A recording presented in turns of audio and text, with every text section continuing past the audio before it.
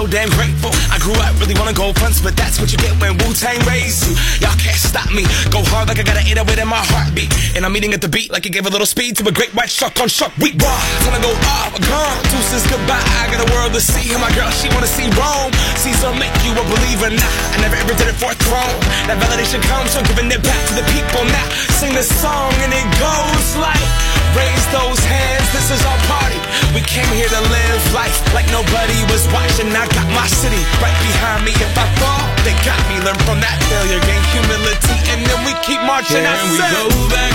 This is the moment. Tonight is the night. We'll fight till it's over. So we put our hands up like the ceiling can't hold us. Like the ceiling can't hold us. Go back.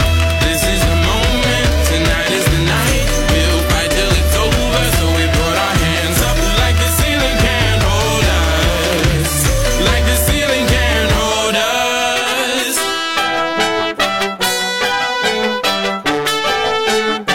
But so we put our hands up.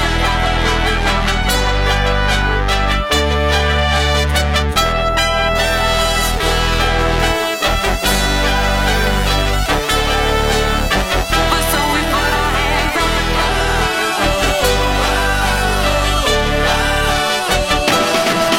up.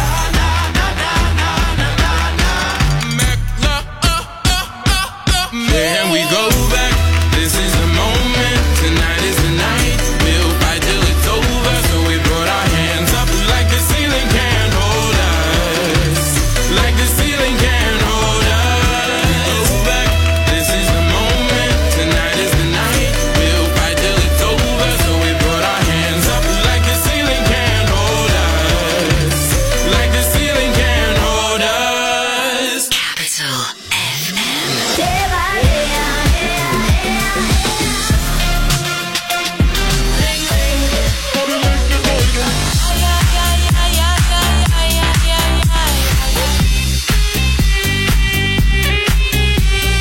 If they ask you what you're listening to, Если спросят, что ты слушаешь, say Capital. скажи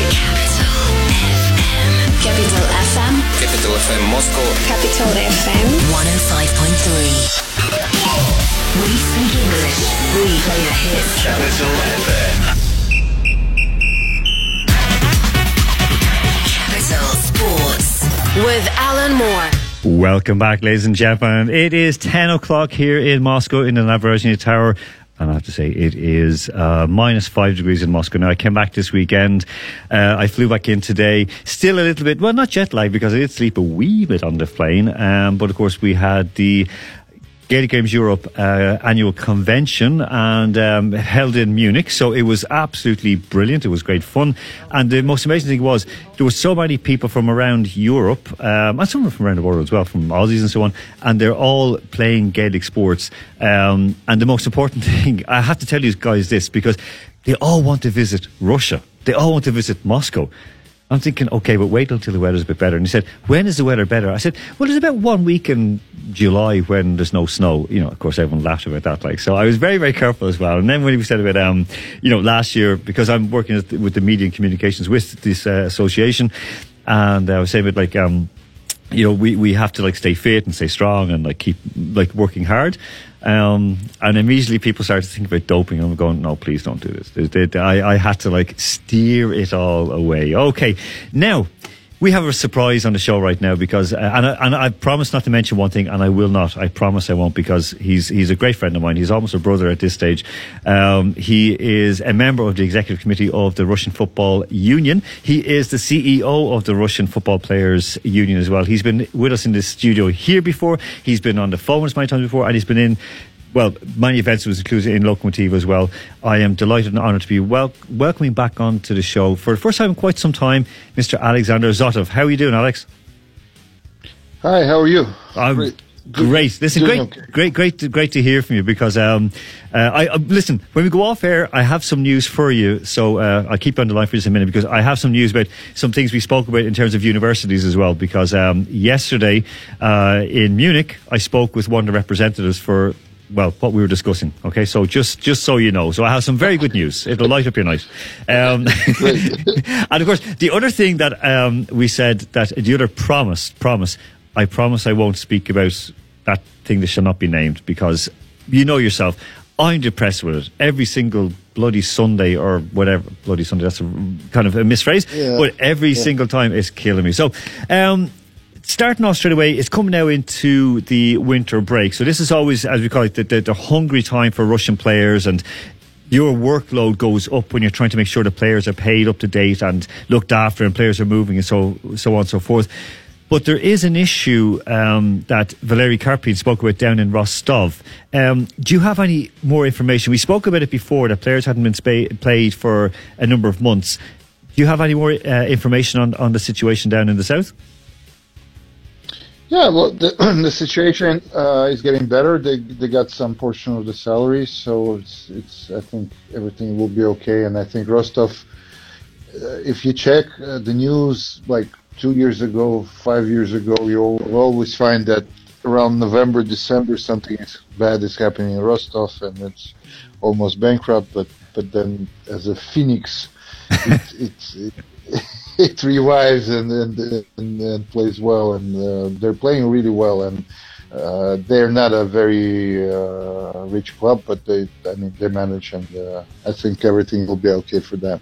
No, I mean, they are, as we know, I mean, they've been shocking everybody. Because a few years ago, when Leicester shocked the world and won the English Premier League, Rostov finished second here and ended up playing in Europe. They're still in fifth place. They're only, they're 4 points off Lokomotiv, who are in second place. And they still have that 8-point cushion ahead of Spartak. So you would still expect Rostov, if, as you're saying, that things have stabilised there a wee bit, that they're still going to get European football next summer, or am I very mistaken? Well, we'll see, because they lost some of the momentum. I think they haven't performed in the last 4 or 5 games, so they've lost some points in these last 4 or 5 games. So we'll see if they manage to kind of pick up again after the winter break in the spring. So we'll see. They have a good team, I mean, and they have. Karpin seems to be a good motivator, so we'll see if it works out. I hope so. I hope they perform well. Yeah, I mean, they're a great club, and Rostov as a city is terrific, and it is I love it. Yeah, I love it. Anybody who hasn't been there, I recommend to go there. Okay, no, I agree. Even, we had Frankie Boyle, who did his tour. He's, of course, with us here in the studio as well. He visited Rostov and just said that he felt it was. He said, "This is a football city. This is a football city," and he liked it. He actually enjoyed it. Now, of course, next week they are home against Ural on Saturday. Kickoff is 4:30. So, it's a good chance to turn things around. Even though Ural did get that draw with Spartak today, so we'll let that one slide. Alexander, still staying on Russian footballers. Artem Dzyuba, he took an awful lot of abuse last week in San Marino. Now, we were speaking with Andrew Flint earlier. He said it was Spartak fans sort of giving him a bit of needle. Now, Artem he works with he's a member of the Footballers Union. He works with the Footballers Union. He helps promote it. What was it? Just it was Spartak fans being silly, and how was Artem afterwards? How did he feel getting this abuse? Well, it happened also today. This thing, I cannot explain it. I mean, I think it's the same group of stupid idiots that can throw a banana or start to have racist chants and the same things. I mean, I think they're not uncontrollable in their heads. I think they have something screwed there, and the guy is. We finally have a leader in the national team who can really get all the guys to play, for the country, and to come together as one, and from different clubs, from different sporting societies, they really perform together, and I think he is the cornerstone. I mean, he's the main item of this team, and the main asset of this team, and he is a self-made football player who really pulled himself up with his own enthusiasm, and he has been through a lot. We can remember what happened in Spartak, then in Zenit, when he was not wanted there and he had to go to Arsenal Tula, and then to Rostov and on loans and really insist on being in a big club and perform as a big player, and some people find it funny or amusing or bravery or heroism. I don't know how to call it, but I call it stupidity to say anything to this guy, And I just want to see them go up to him and look him in the eyes and in his face and to tell him this. But this is it, Alexander. I mean, these are cowards. Cowards. I mean, these are cowards, stupid cowards, stupid idiot cowards. I don't know which club they support. I think they don't understand anything about football. They don't have any place in football. They should be kicked out of stadiums. They should be kicked out of football as far away as it is possible. Listen, I'm fully in agreement. Of course, Dewey, he scored that winner against Rubin yesterday, and again, I as a person, as a player, he has done so well, and he is a genuine leader and a spokesperson for players. And you would think, and fans, for example, when you had an outspoken player like that, like Roy Keane, for example, when he was for his team, even for the national team, okay, he stropped off, or he was thrown out of the World Cup team in 2002 and so forth, but even still, people will still look at him going, yeah, he didn't get that kind of abuse. And when I heard the stuff being chanted at him about go away, and well, even worse than that, from the Russian fans, I'm thinking, why is this? Because this is a guy you should cherish, because it's not that you're going to miss him when he's gone. You're going to miss his goals. He's one of the top goal scorers in Europe in the qualifiers, so you have to appreciate him. So do you think maybe it might be up to fans, or maybe, I don't know, what could make this different, Alexander? What can change this? Well, as I said, you have to. I'm sure that, pretty much sure that these are the same guys that cause trouble in other instances, and not only with Zuba, but with players from other countries with other skin color. I'm sure these are the same idiots. So I don't understand why up to now it hasn't been done, but we have to pinpoint and find exactly who these people are. I'm sure there are not thousands or hundreds of them. There are tens, maybe a dozen or two, which will really spoil the fun for everybody in the stadium. So I don't think it's hard to do it. Other countries have done it. They kicked out some idiots from the stadiums. Why don't we? And just find out who this is, who specifically did that, and just with a disgrace kick them out of the stadium. Yeah, just let's say down the road or over the border, Shakhtar Donetsk captain Tyson. Yeah, that was disgusting. Also. That was disgusting, and the decision of the Ukrainian Federation. Where's the sense in that? Because just explain. Punish the guy. Can you just tell us the story of what? Now we're going to come on to this later on with Andrew Flip, but okay, he was getting racially abused by fans, opposing fans against Dynamo Kiev. He was in tears. He walked off in tears. And then he gets he gets a one-match ban. He's one punish, yeah. How does that happen? He showed some signs to the players, I think, and that's why the federation decided that it wasn't the fault of the fans on the stadiums that they were shouting, but it was the fault of the player for showing them the finger for that, which is, for me, is okay. Where's the sense in that? Okay. It's disgusting. It's disgusting, but both what they did, the fans, but if the federation is supporting them in that, I rest my case. I cannot. There's no explanation. You cannot find any logic in this. As I said, these guys in Ukraine, in Russia, in Poland, in UK, or being in the States, or anywhere that they want to shout and chant racist things, they have to be kicked out and they have to be prosecuted. You have to go to jail for that. Because this is something, I think, highly illegal. This is the thing that, when you see the Dynamo Kiev players, they're putting their arms around him, and the guy's in tears from getting sent off for being... And, for example, Sky Sports said alleged racism, and they said it wasn't proved that there was racism, but it was clear, you could hear it, you could see what was going on. and he all because he kicked the ball. I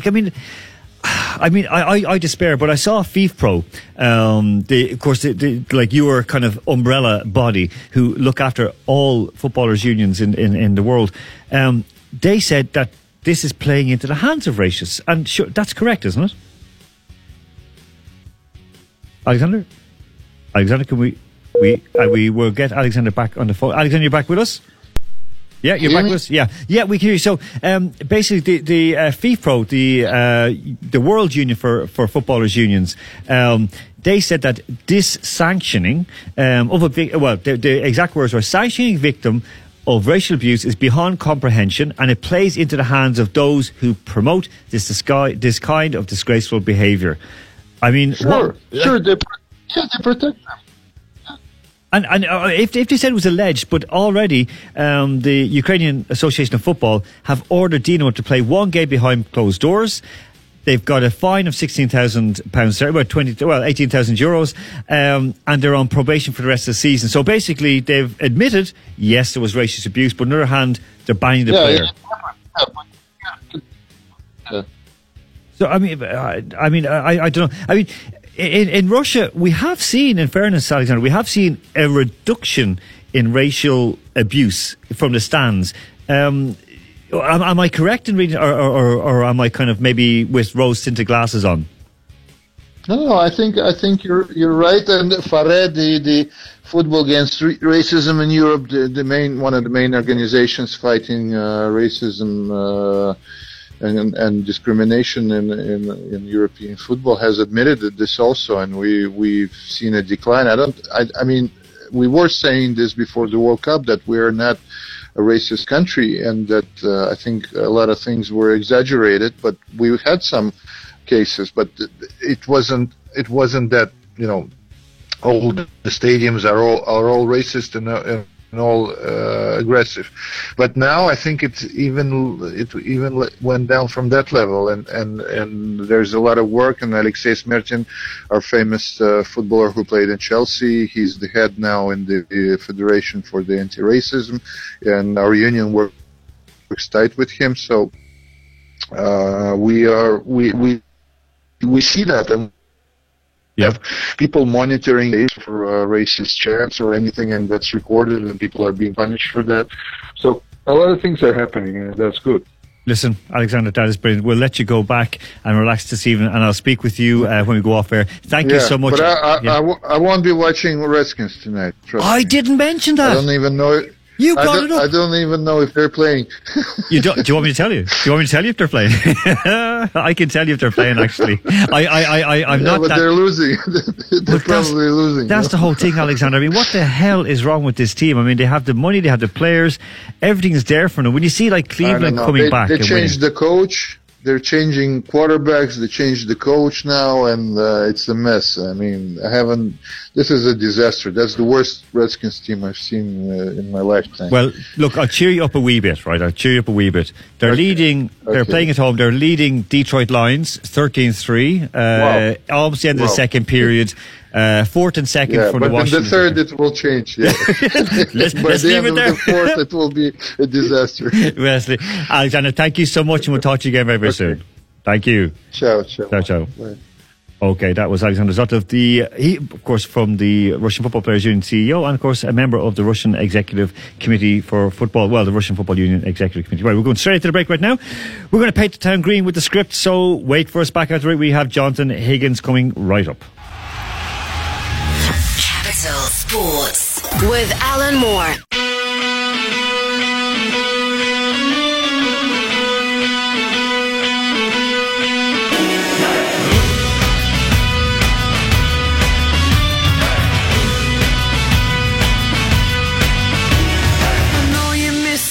It's been so long since you've been, and the life you had in Dublin now ain't nothing but a dream.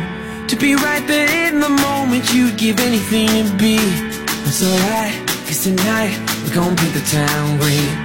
Your friends are on the phone now, it's so close to Paddy's Day, and it kills you not to be there, but life got in the way. If I have to break the bank, spend every penny on your dreams, it's alright, 'cause tonight we're gonna paint the town green. Just like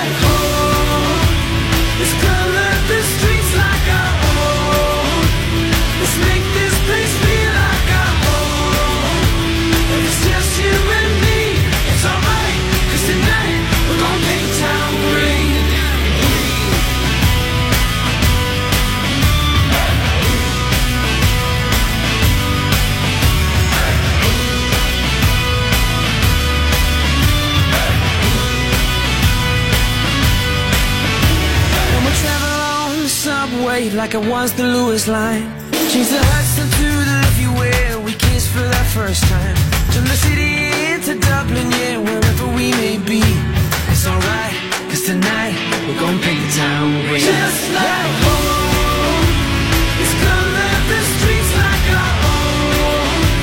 Let's make this place feel like our home.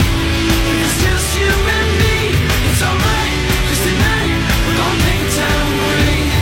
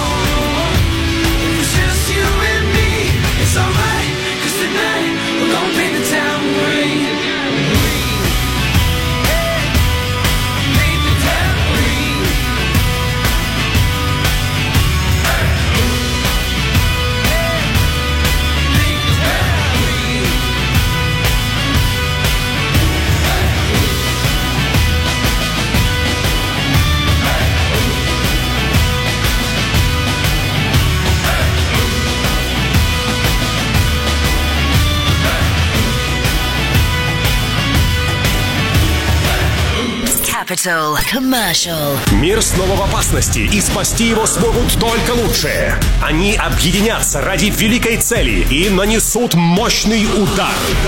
В главных ролях Пост Мэлоун, Элджей, Дуа Липа, Гаязовс Бразерс, Маруф, Билли Айлиш, Канни Вест и другие. Включай ТНТ Мьюзик. Здесь твоя музыка.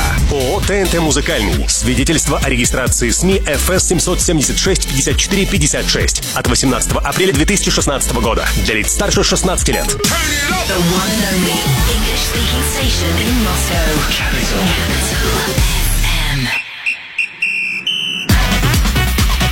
Capital Sports with Alan Moore.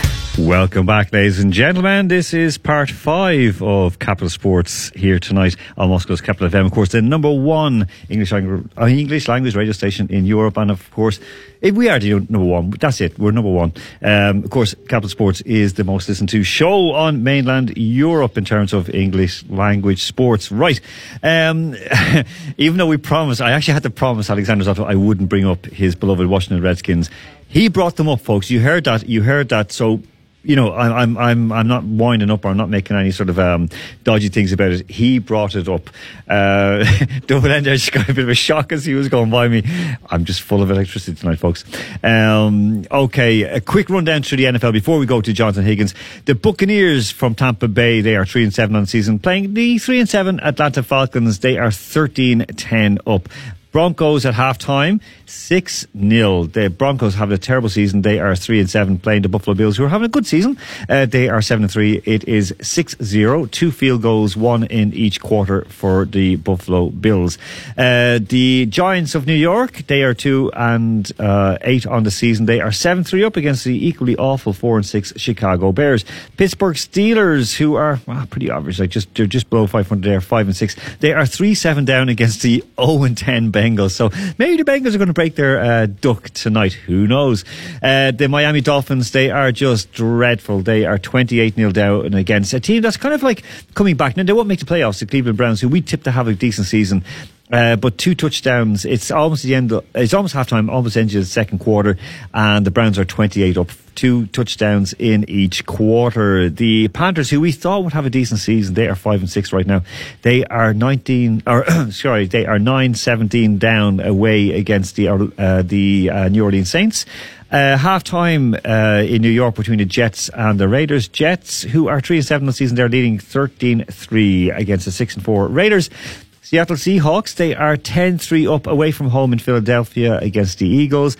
Seahawks, of course, doing great this season. They had this flea flicker. If you watch it on YouTube or online, how they scored the touchdown in this game in the first quarter, very, very interesting. We were admiring it here. They are 9-2 against the 5-6 Eagles. And of course, as you said, Redskins, now they're 13-6 up at half time against the Lions. Lions got a field goal. The Lions are 3-6-1, so they've got one draw against the 1-9 Redskins. So the Redskins hoping for their second game today. Right. On Friday night, of course, it was a game. The Texans, they beat the Colts 2017 at home. That was a real showdown of two teams that really needed a win. Okay, we're going to go all the way over to Ireland because he's pulled in on the side of the road to have a chat with us. Jonathan Higgins, the starlet of Team 33 and Off the Ball and TV3, or I should say Virgin Media. How are you doing this evening? I'm very good. I was just waiting to see, would you say anything derogatory about my beloved Jaguars there on your NFL rundown, but we survived for another little while yet. Yeah, I'm trying to be gentle with the Jags because, I mean, I know people, including yourself, who like them. I know they're playing the Titans, I think it's tomorrow morning. Well, it's just after midnight Moscow time. They're away in Tennessee. That should be a win for the Jaguars, shouldn't it? Because, I mean, Tennessee are also under 500. They're 5-6. Jags are 4-6, but you'd fancy them to get a win in Nashville. You would, because we saw signs of, Nick Foles was back just last week. It was just a slight change away from the run game. There wasn't as much ball going to Fournette. So let's hope we get, he's still bedding himself in. The big hope was finally getting a good quarterback in play. He gets injured first game. We've Minshew come in out of no place, does quite well, but is still a rookie in the terms of the game, and it's only one game in, so we'll see how it goes. We desperately need to win. Yeah, I mean, put it that way. Exactly. And looking at Chark as well, the wide receiver, he's done quite well as well. He's 8 touchdowns on the year. So I mean, there's a decent team there in the Jaguars if they can just get it together. Yeah, no, you're right. Chark looks very well. I watched them in Wembley maybe 3 or 4 weeks ago at this rage now. He looked quite impressive in the flesh in what was an awful performance from the Jags that way. But he looks like he has better to him. You start to see maybe a little bit of a relationship build up there with Foles as well. So something to work on. It's not all doom and gloom, but there is just tweaks to the game. There's good and bad to the whole setup. It just feels like it's missing that someone, and it can be very frustrating at times to watch them. But let's hope we can go on a bit of a run now. And the playoffs aren't. I haven't given up hope yet on them. It's looking unlikely, but there's still a bit of hope, isn't there? Well, we did think the Jags would do well this season. Like but then again, we also thought the Browns would do well this season. And just look at what's happened with them. We've just fallen apart. Like battering lads with helmets and the whole lot. If we're looking at the Jags as well, maybe, I don't know, but there is the owner of the Jags, of course. He is, I believe, he's Indian or Pakistani, but obviously a naturalised American citizen. But he also owns Fulham Football Club in London, and there are always rumours that the Jags would almost love to go be the first NFL franchise to play outside of America and to play over in England. Do you think that well, two questions. Could that come through? And secondly, is that a distraction for them? It's a tricky one, isn't it, really? Those rumours don't go away, and it's not helped really by the fact that Jags openly give up a home game to be in Wembley or the Tottenham Stadium, wherever we may be, and are always very open to that. And as you said, given the links to the football club at Fulham as well, like it was quite funny there when they played in London that couple of weeks ago. There was a large Jacksonville contingent at the Fulham game, and the shouts of Duval were going around Craven Cottage there as well, which gave me a chuckle. I think, it would go against. I have a lot of family in Jacksonville, hence my connection. It is just a wild selection. It's the old Irish American story.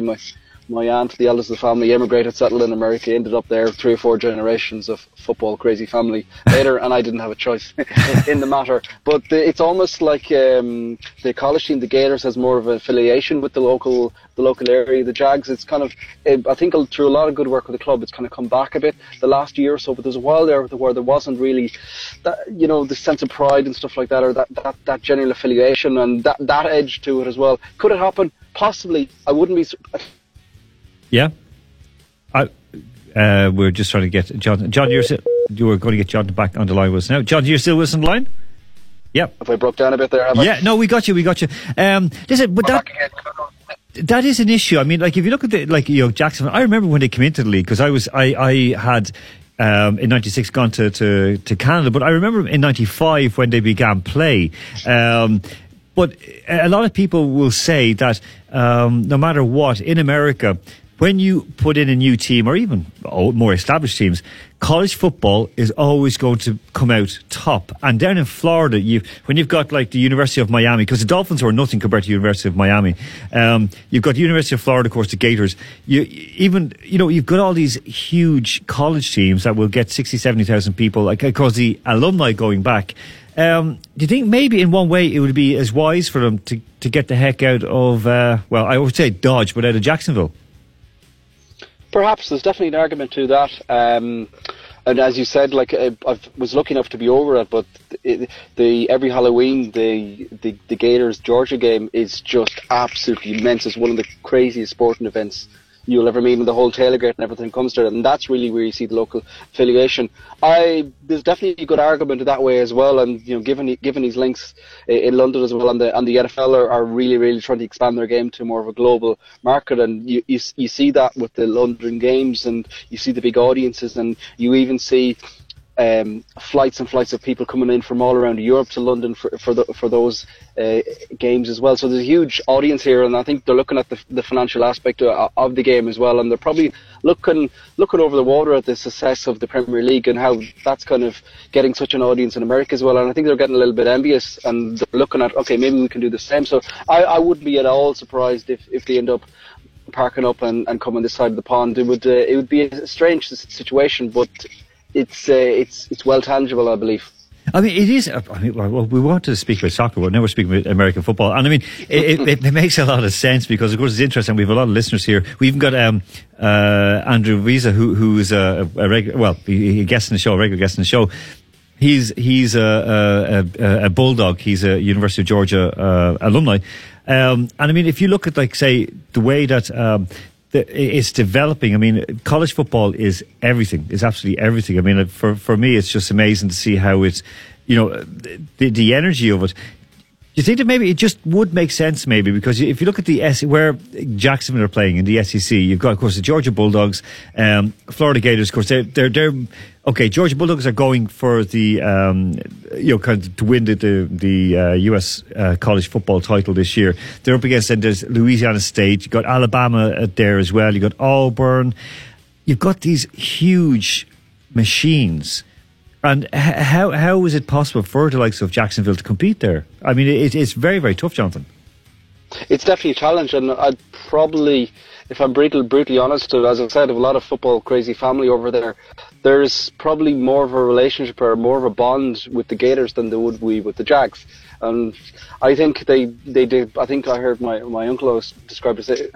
I'll edit the phrase ever so slightly, but it's the football without the bull, and all the. It's like I guess it's the club football in GA. It's just the purest forms. It's a sense of identity. It's a sense of location. It's a sense of pride, and a sport in its rawest forms. And it definitely gives the traction. And I'm regularly watching. Stay up late on Saturday nights. It's a bit sad, I know, but you look at the college games, and you look at the fanfare, and you look at the whole choirs of the choreographer, the bands, and everything that goes along to it. Your jaw's just watching off, and it's just insane, really. It's such a great sport, and there's definitely a huge argument to be made there. And I don't think deep down it would cause a lot of.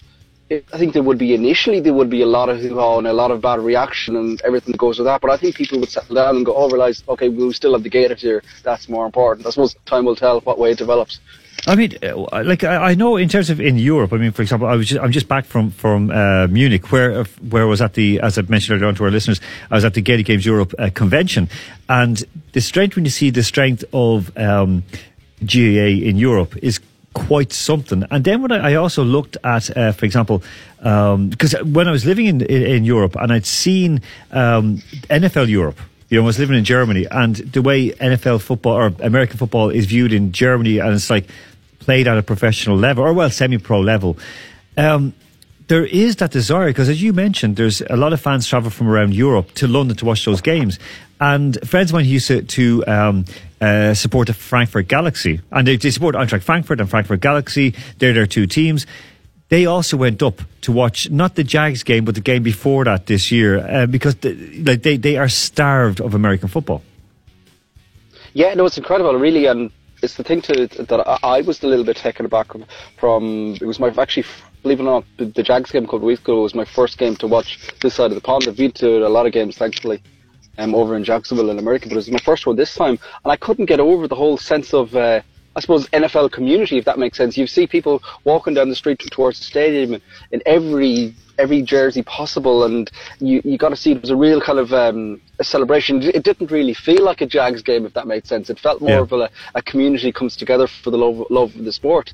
And if I'm a businessman and I'm associated with the NFL, I'm thinking, let's do more of this. This is insane, and I don't know, will we ever get to a situation where we have the European competition again? But I'd probably say it's definitely worth a peek at the moment to see if it's tangible again, because it feels to me like there's a big audience there, and it would be definitely exciting. And as I said, I think the messages that I could see from the NFL as well, they're desperate to expand the band, or expand the brand and everything else that goes along with it. So yeah, I wouldn't be surprised at all. Okay. Listen, very, very quick, because we're going to go off in just a moment. Liverpool flying high. They had a tough battle yesterday against a very good Sheffield United team. We're almost lucky to get the win, but they're still on track. Are you still hopeful that they're going to keep going and push on for the title? Yeah, well, they're very good form at the moment, and even when Crystal Palace equalised yesterday, I didn't actually feel that distraught. It kind of had a feeling of, this is going to happen, Liverpool are going to get another chance, they're going to score. It just feels like that at the moment. They're completely on the crest of a wave. It's a long way to go, but the lead, it's a nice little buffer at the moment. The next month really is crucial for Liverpool. They've 12 more games now before the 2nd of January, and that's going to be a test of the bodies. How injuries and suspensions and everything else that goes out of that, and how they go through the next month, I feel is going to tell a lot, because once that month is out of the way, things calm down a bit as well. Probably looking at even short term, a victory over Napoli next week in the Champions League is probably vital, just to make the next round, or the last tie of the group, a bit of a dead rubber, so that they can be afforded to make a couple more changes and take the stress off. Really don't want to be travelling away to Salzburg, needing a result to qualify. So small little things about that. It's the other side of Merseyside where I think the problems are really high and dry at the moment. It appears that Silva his days are numbered. It feels like, I think Everton have finally, from what I'm hearing now, just from the grapevine, it feels like his position has now come to an end. They're going to be looking for a new manager, with David Unsworth taking the short-term role. So that's very, very interesting. Okay. It was the fume and the level of disgust really at the end of the game yesterday was something else. Yeah, I mean, we heard that, and we were discussing with Peter Staunton earlier on that it looks like he's gone out the door. And again, well, actually, Andy Mack tipped Napoli to beat Liverpool this week. So I guess there's no rest for the wicked when it goes to Salzburg. Listen, Jonathan, thank you so much. We'll let you get back on the way back home. Great chatting with you. We went away from football, we went into American football and college football, but as always, brilliant, and we're going to speak with you again very, very soon. My pleasure. Thank you. Thank you. That's Jonathan Higgins, the starlet of Team 33 and Off the Ball, and of course Virgin Media TV in Ireland and Europe. Right, we're going to go straight to the break with Moby and Body Rock, so you can chill out before the last section. We're going to have Andrew Flint back on the line from Two Men. Back after this. Capital Sports with Alan Moore. Rock y'all, non-stop y'all, to the beat y'all, the body rock y'all, so let's rock y'all, non-stop y'all, to the beat y'all, the body rock y'all, so let's rock y'all, non-stop y'all, to the beat y'all, the body rock y'all, so let's rock y'all, non-stop y'all, to the beat y'all, the body rock y'all, so let's rock y'all, non-stop y'all, to the beat y'all, the body rock y'all, so let's rock y'all, non-stop y'all, to the beat y'all, the body rock y'all, so let's rock.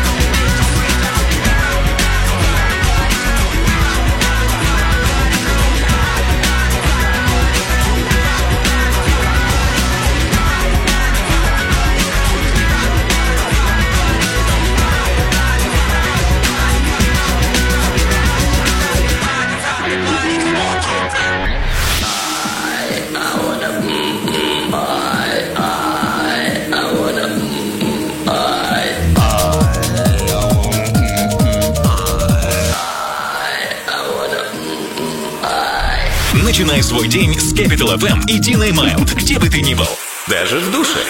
Каждое утро на 105 и 3 FM. Снова с 7 утра. The one and only English-speaking station in Moscow. Capital FM. Capital Sports with Alan Moore. Welcome back, ladies and gentlemen. It's almost time for us to run away into the dark and cold Moscow night. It is -5. Feels a lot colder out there as well. Today, as I said, today when I left Munich, it was nice. It was mild. It was around 6 degrees, but it wasn't that cold. And then I got back into Moscow and it was like, oh my goodness, bits of me were starting to freeze and fall off. So we are going to go off to Tyumen in a moment where bits of people fall off more regularly because it's quite cold out there. Before we do, one interesting little piece of of news.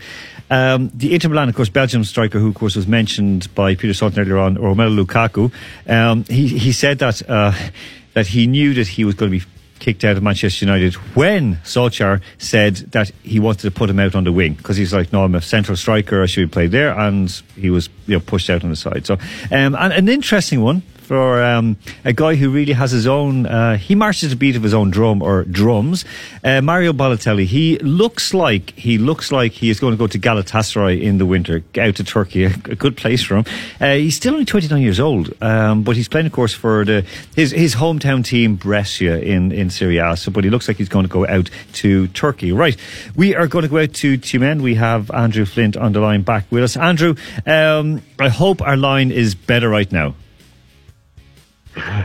I think it might be. Okay, that is good. That's good to hear. Because of course, when we had these little dead air, we were kind of like, oh, and everything was starting to kick us around the place in here. But now we're sorted.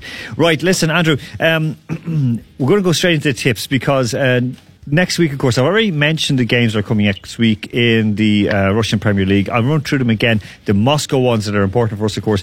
On Sunday, that big showdown, Loco against Dinamo. Two teams that, well, they won this week. They won this weekend. That's kicking off at 4:30. There's a lot of tickets. There's 20,000 tickets sold for us. That's going to be a very, very good game between two teams that, would really benefit from a win. Dinamo would, if they win, they have a chance to get ahead of Spartak, which would be great for them. Not so good for Spartak. Spartak, of course, they are away. It looks like flogging a dead horse. They're up in Zenit. That kicks off on Sunday night at 7 o'clock. And finally, on Monday, as we mentioned earlier, CSKA Moscow, they are home against Arsenal Tula. That game kicks off at 7:30. Now, what have you got for us in your magic bag? Well, I'm looking at the midweek games. I've seen some really, really interesting value in the Europa League games, because what we've now got is some chances for clubs to guarantee progress to the knockouts. I'm looking at Manchester United away in Kazakhstan. They've only scored 5 goals in 4 games. They're having problems scoring until late in games anyway at the moment. They haven't conceded in the Europa League. So I'm tipping United to win in Kazakhstan, but under 2.5 total match goals. You can get 17-5 for that. I think that is absolutely cracking value there. Okay, so that means a 1-0 win against, or a 2 or 1-0 win to beat Astana. Okay, fair enough. You also have another one for the English Premier League next week? I do, and it comes with the hot topic of the English Premier League at the moment, Mr. Jose Mourinho. New manager bounce is fairly famous, and he's put in a pretty decent performance for Spurs, going 3-0 or 3-1 up at least, away to West Ham. So I'm going for them to beat Bournemouth at home at the weekend, but for over 2.5 goals. Spurs, their defence is not quite settled at the moment, so they may well concede. But Bournemouth are very inefficient. They only score 1 goal for every 15 shots, which is the 4th worst ratio in the English Premier League. So Spurs to win over 2.5 at 20-23. Okay. Of course, you mentioned about United midweek against Astana in the Group L of the Europa League. They're top of that group, just 2 points ahead of Alkmaar from Holland. Then you've got Partizan Belgrade of Serbia. Of course, they are in 3rd, and Astana stacking up the table, or they're bottom of the table with no points and minus 13. They scored 1 goal, they've conceded 14. Solskjaer needs to win that game. He needs to get out of the group. He needs to get a great run in the Europa League. Or do you think that he'll be gone? Because even though they drew today, I mean, now that Pochettino is free, the rumours are going to intensify unless Pochettino goes to another club. For example, he was rumoured to be going to Dortmund, for example. But do you think that now that the pressure is really on Ole Gunnar? Well, I think Pochettino's availability certainly adds a little extra layer of pressure, but I keep defending him on the show, and people keep trying to stick the needle in. But no, to be fair, the pressure is on, but I don't think it'll be gone. I really don't, because there are still some signs of positivity. The youngsters all scored today. Brandon Williams, Mason Greenwood and Marcus Rashford, 3 youngsters, academy products getting on the score sheet. That's an important factor, and it's taking a long time to get there, but I don't think he'll be gone. I think Pochettino will be in such demand across Europe. Other teams will be looking at him too. Okay. Man United, of course, they let Chris Smalling go. He played for Roma against Brescia this weekend. Scored a goal, set up 2. It's quite good for English players or British players in Italy right now. You've got Ramsey, of course, Juve, and Smalling at Roma, so they're doing quite well. Yeah. Okay, Andrew, are you still there? No. Okay. Yeah. You're still there. No, I'm agreeing. I think it's a good period for the British players. Chris Smalling playing well is strange for me to see, I have to say. Yeah, I know you're not a great fan of his. Just during the midweek as well, CSKA they're playing at home on Thursday at 8:55 at kickoff at the out at CSKA, playing Ludogorets Razgrad from Bulgaria. This is one that, CSKA, they're bottom of that table. They have no chance to qualify for spring football, do they? I mean, they're 4 points behind Ferencváros, 5 points behind Razgrad. And I mean, Espanyol are way out ahead. So basically, it's like CSKA are just going to take their money, maybe get a win, maybe get a draw from this game. Would you reckon? I think it's hard to say really. They've been so poor in Europe this season, but I do think they will win this one. They have improved a little bit since then. But again, it is in Europe, and you got, like you say, with the Espanyol away game to come, it's very hard to imagine them getting a win out of that one. So. If they could only draw, then that's not enough, even if they win against Razgrad at home. But still, maybe the pressure's off. Perhaps that will unleash the shackles. They'll think, well, look, we're not going to qualify anyway, but let's have a go anyway. Why not? Krasnodar, of course, they're also in Europe. They're playing at 10-7, 6:50 against Basel on Thursday evening. I mean, Krasnodar, they're kind of one of those teams you just don't know what to expect out of them. But would you reckon that they might have a chance? Because if they do get a win in that game, okay, Basel, they're top of that group on 10 points. They're pretty much qualified for spring football. But if Krasnodar, get a win in that game or even get a point, they could catch Getafe, who are in second place, the Spanish team, because they're playing Trabzonspor from Turkey. So, would you be hopeful that Krasnodar might make spring football? Oh, it's a really tight one. I think they've made life really difficult for themselves for those two to kick off the group.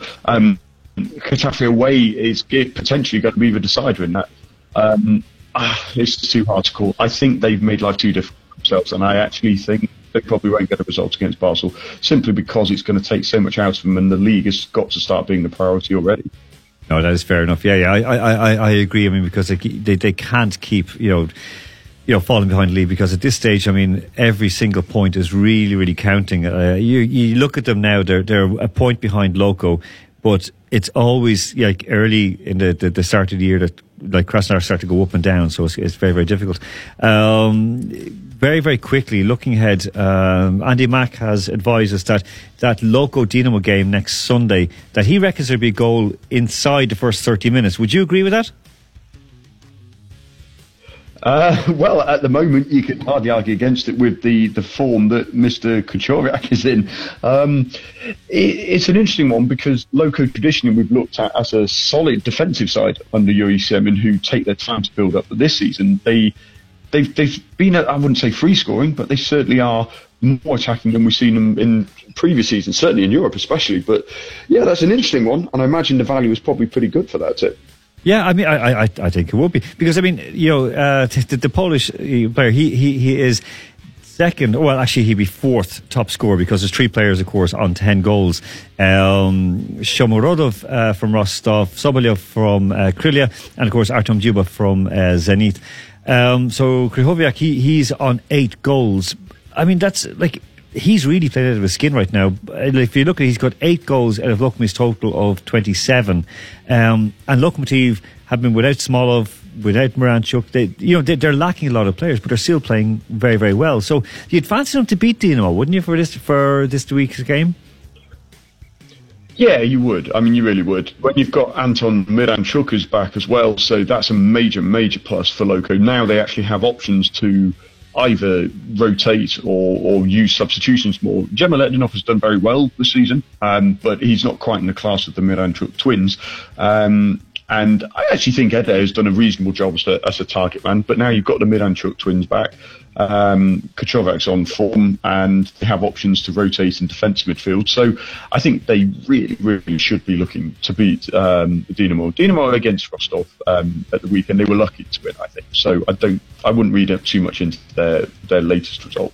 Well, we were speaking just earlier on with, of course, Alexander Zotov, a friend of ours, and he was just saying that, Rostov, now they're sorting out their financial issues. The players are starting to get back salaries and so on. It's almost 4 months that they had been unpaid, and so that could see them hit a bit of form. They're playing Ural next week. You would reckon that they should get a win, despite Ural's heroics today. That you would reckon Rostov should be just that little bit too good for the men from the Urals.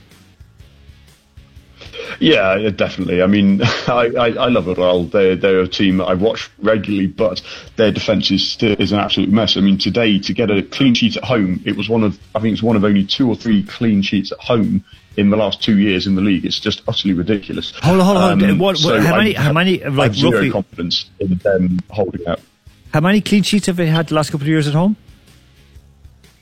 It's something like 2 or 3 clean sheets in the last 2 seasons at home. It's unbelievable. It's the worst stat I've ever come across, to be honest, defensively. That is terrible. Okay, well done to them today, and well, that says a lot about Spartak as well. Listen, we discussed earlier on the racism issue with Alexander Zotov, especially with Tyson in Shakhtar Donetsk. You wanted to add to that? Well, yeah, for me, the biggest, I say there are so many frustrations about it, but it's this attitude of footballing authorities to pay lip service to an issue. If you look at what Dynamo Kiev said a few months ago when they started their campaign of having no to racism on the front of their shirts, they were saying UEFA are taking strong action. What strong action? I don't see strong action. We've seen Tyson suspended for a match because he reacted to the racism, and yet what's happened to Dynamo Kiev's fans who abused it? I just find it so disappointing when an opportunity is there to deal with a real social issue. So we'll have to see if they change tack, but I don't think so. Well, I mean, it was like we mentioned earlier on, and as Alexander Zotov said, it's a minority of fans. It is definitely a minority of fans. But as FIFPro, who are the umbrella body for footballers' unions around the world, they said that this is actually playing into the hands of racists by not clamping down. I mean, to get a £16,000 fine and one match played behind closed doors, and they're sort of under probation for the rest of the season. But that's just basically a free pass, isn't it? Well, absolutely. What incentive is there to clubs to say, right, you've got to play a part in it? As far as I'm concerned, FIFA cannot literally police every single match. They have to delegate some of this to the clubs. There's no other way to do it because there are too many clubs and players to cover for one organisation, and that's how it should be. What do the club care about that? The relationship with these fans is touchy at best, and it looks like they can say, look, we're doing something about it. We're going along with what UEFA or FIFA's recommendations are for dealing with racism, when everybody can see they're not dealing with it. I mean, we've seen it, of course. Bulgaria, they got fined and their head man quit over the abuse that English players got. Serbia, of course, they were because of racism or racist behaviour against Portugal, they were also hit and punished. And even for example, CNN have been looking at the racist abuse. For example, Tammy Abraham, the Chelsea player, the abuse that he has been getting. It doesn't seem to be going away. It seems to be getting worse in many senses, and it's not just before, as we were discussing earlier on, that it seemed to be a Russian issue. That was one of the big bogey things for the World Cup here, but it seems to have like now it's like being talked about across Europe. But is that a good thing that people are now more open and that there are actually fines being levied against clubs?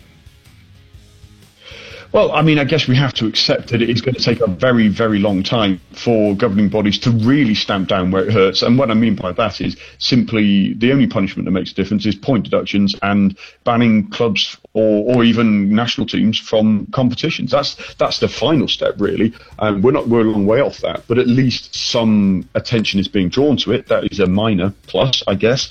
I just think it should be so much more stringent, these punishments, because you have to make it actually count, not just pay lip service. Okay, listen, thank you so, Andrew, we'll speak with you next week. Hopefully our lines will be working perfectly next week. Thank you so much and have a good night out there in Tuman. Cheers, thanks very much, guys. Yeah, there was Andrew Flint, our man out in Tumen. Of course, Heart of Football, of course, he is the editor of that. So very, very quickly before we go away, Andrew Flint's tips: United beat Astana under 2.5 goals, and Spurs to beat Bournemouth over 2.5 goals. Andy Mack said that next weekend's game between Loco and Dinamo, there will be a goal within 30 minutes. And also he said that Liverpool would lose to Napoli midweek, Loco would win, and Zagreb would win as well. So let's see what happens. Okay, folks, we're going to go out. Thank you very much to Double N for making sure that we got our calls in. Thank you to our callers and to our listeners as well, to all of you. It was a good show. It was a very good show. Next week will be an even better show. It'll be a great show. So we are going to go out into this cold night. We're going to shine. And we're going to end off with Take That and Shine. Talk to you guys next week. Capital Sports with Alan Moore.